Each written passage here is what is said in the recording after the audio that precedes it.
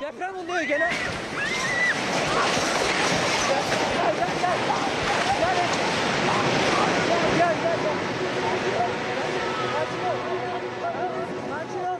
The earthquakes which struck Turkey and Syria on Monday morning are first and foremost a monumental tragedy. As of this recording, at least 11,000 people are known to have been killed, and that is likely a fraction of the actual toll. Multiples of that number are injured. Many more besides are contemplating the wreckage of their homes, businesses, neighbourhoods, even entire suburbs and towns.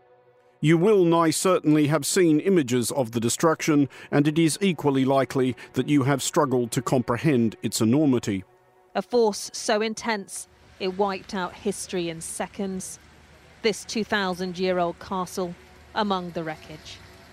But a natural disaster of this scale is always an interesting political and diplomatic moment, as many everyday hostilities are abruptly suspended to a degree which manages to be both heartwarming and heartbreaking. Countries which usually expend considerable energy whacking rhetorical or actual lumps out of each other anxiously call asking if there's anything they can do to help. One of the first pledges of assistance Turkey received came from Greece, with which Turkey has nearly come to blows several times in recent decades over a wide range of disagreements, and which Turkey's President Recep Tayyip Erdogan vaguely threatened with missile strikes as recently as December. Çok daha fazla ileri gidersen bunun bedeli ağır olur, ağır. Greek Prime Minister Kyriakos Mitsotakis declared that Greece is mobilising its resources and will assist immediately. The first Hellenic Air Force transport plane carrying supplies and personnel took off within hours of the quake striking. Among those offering to come to Syria's rescue is Israel, whose pilots certainly know the way.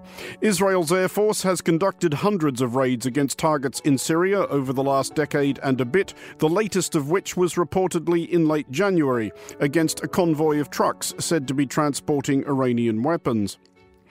It is even theoretically possible that protagonists in current diplomatic standoffs or even actual wars could find themselves working together on rescue operations. Also among the correctly long list of countries pledging help are China and Taiwan, Russia and Ukraine, and at one point this week at Gaziantep Airport, transport planes from Israel and Iran were parked alongside each other. All of which is at least partly, possibly even mostly, entirely guileless common decency, the nation-state equivalent of an individual citizen being moved by scenes of calamity and donating a few quid to a fundraising appeal.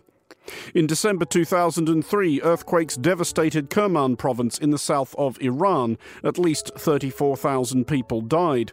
The United States, despite officially regarding Iran as a constituent of the axis of evil, airlifted in supplies, medicine, and an 81-member emergency response team.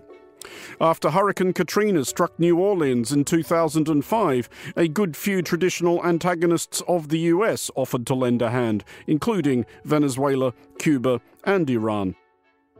This is also, perhaps in some instances, a kind of karmic investment.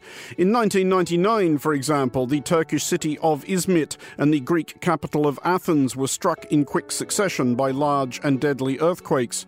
Each country swiftly and generously deployed resources to help the other, a pattern repeated in 2020 when a quake near the Greek island of Samos caused considerable havoc in the Turkish city of Izmir.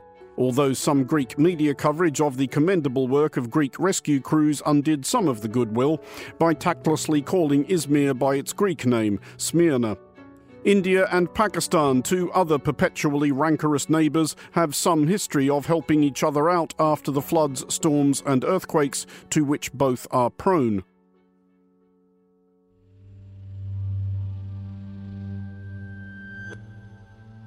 All of which might prompt wistful wondering as to why it cannot always be like this, why this sort of unhesitating and ungrudging global cooperation is not the rule, rather than the exception, when it comes to addressing crises, very much including the crises besetting our environment and our climate. We might also wonder why the ruination of a country by deliberate means, Yemen, for example, prompts widespread indifference, while a natural disaster sees all hands sprinting to the pumps.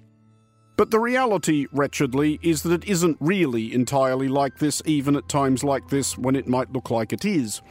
Even a moment which seems to render politics trivial is beset by politics.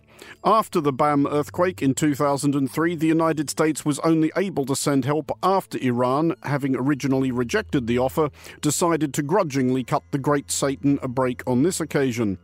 The United States rather petulantly snubbed the aid of Cuba and Venezuela after Katrina, and it turned out that Iran was hoping to leverage its offer for sanctions relief.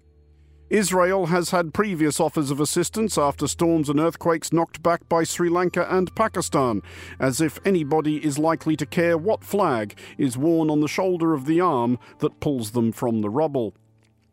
And as of this broadcast, it is unclear whether or not Syria will accept Israel's assistance, and it appears that Turkey has instructed Cyprus that its rescue teams would be unwelcome. Syria's regime also appears to be insisting that any aid must be delivered exclusively through its auspices, and the US, for one, has said that it will only help Syria via trusted NGOs. A standoff which must be of the most transcendent uninterest to people wondering if help will ever come. For Monocle 24, I'm Andrew Muller.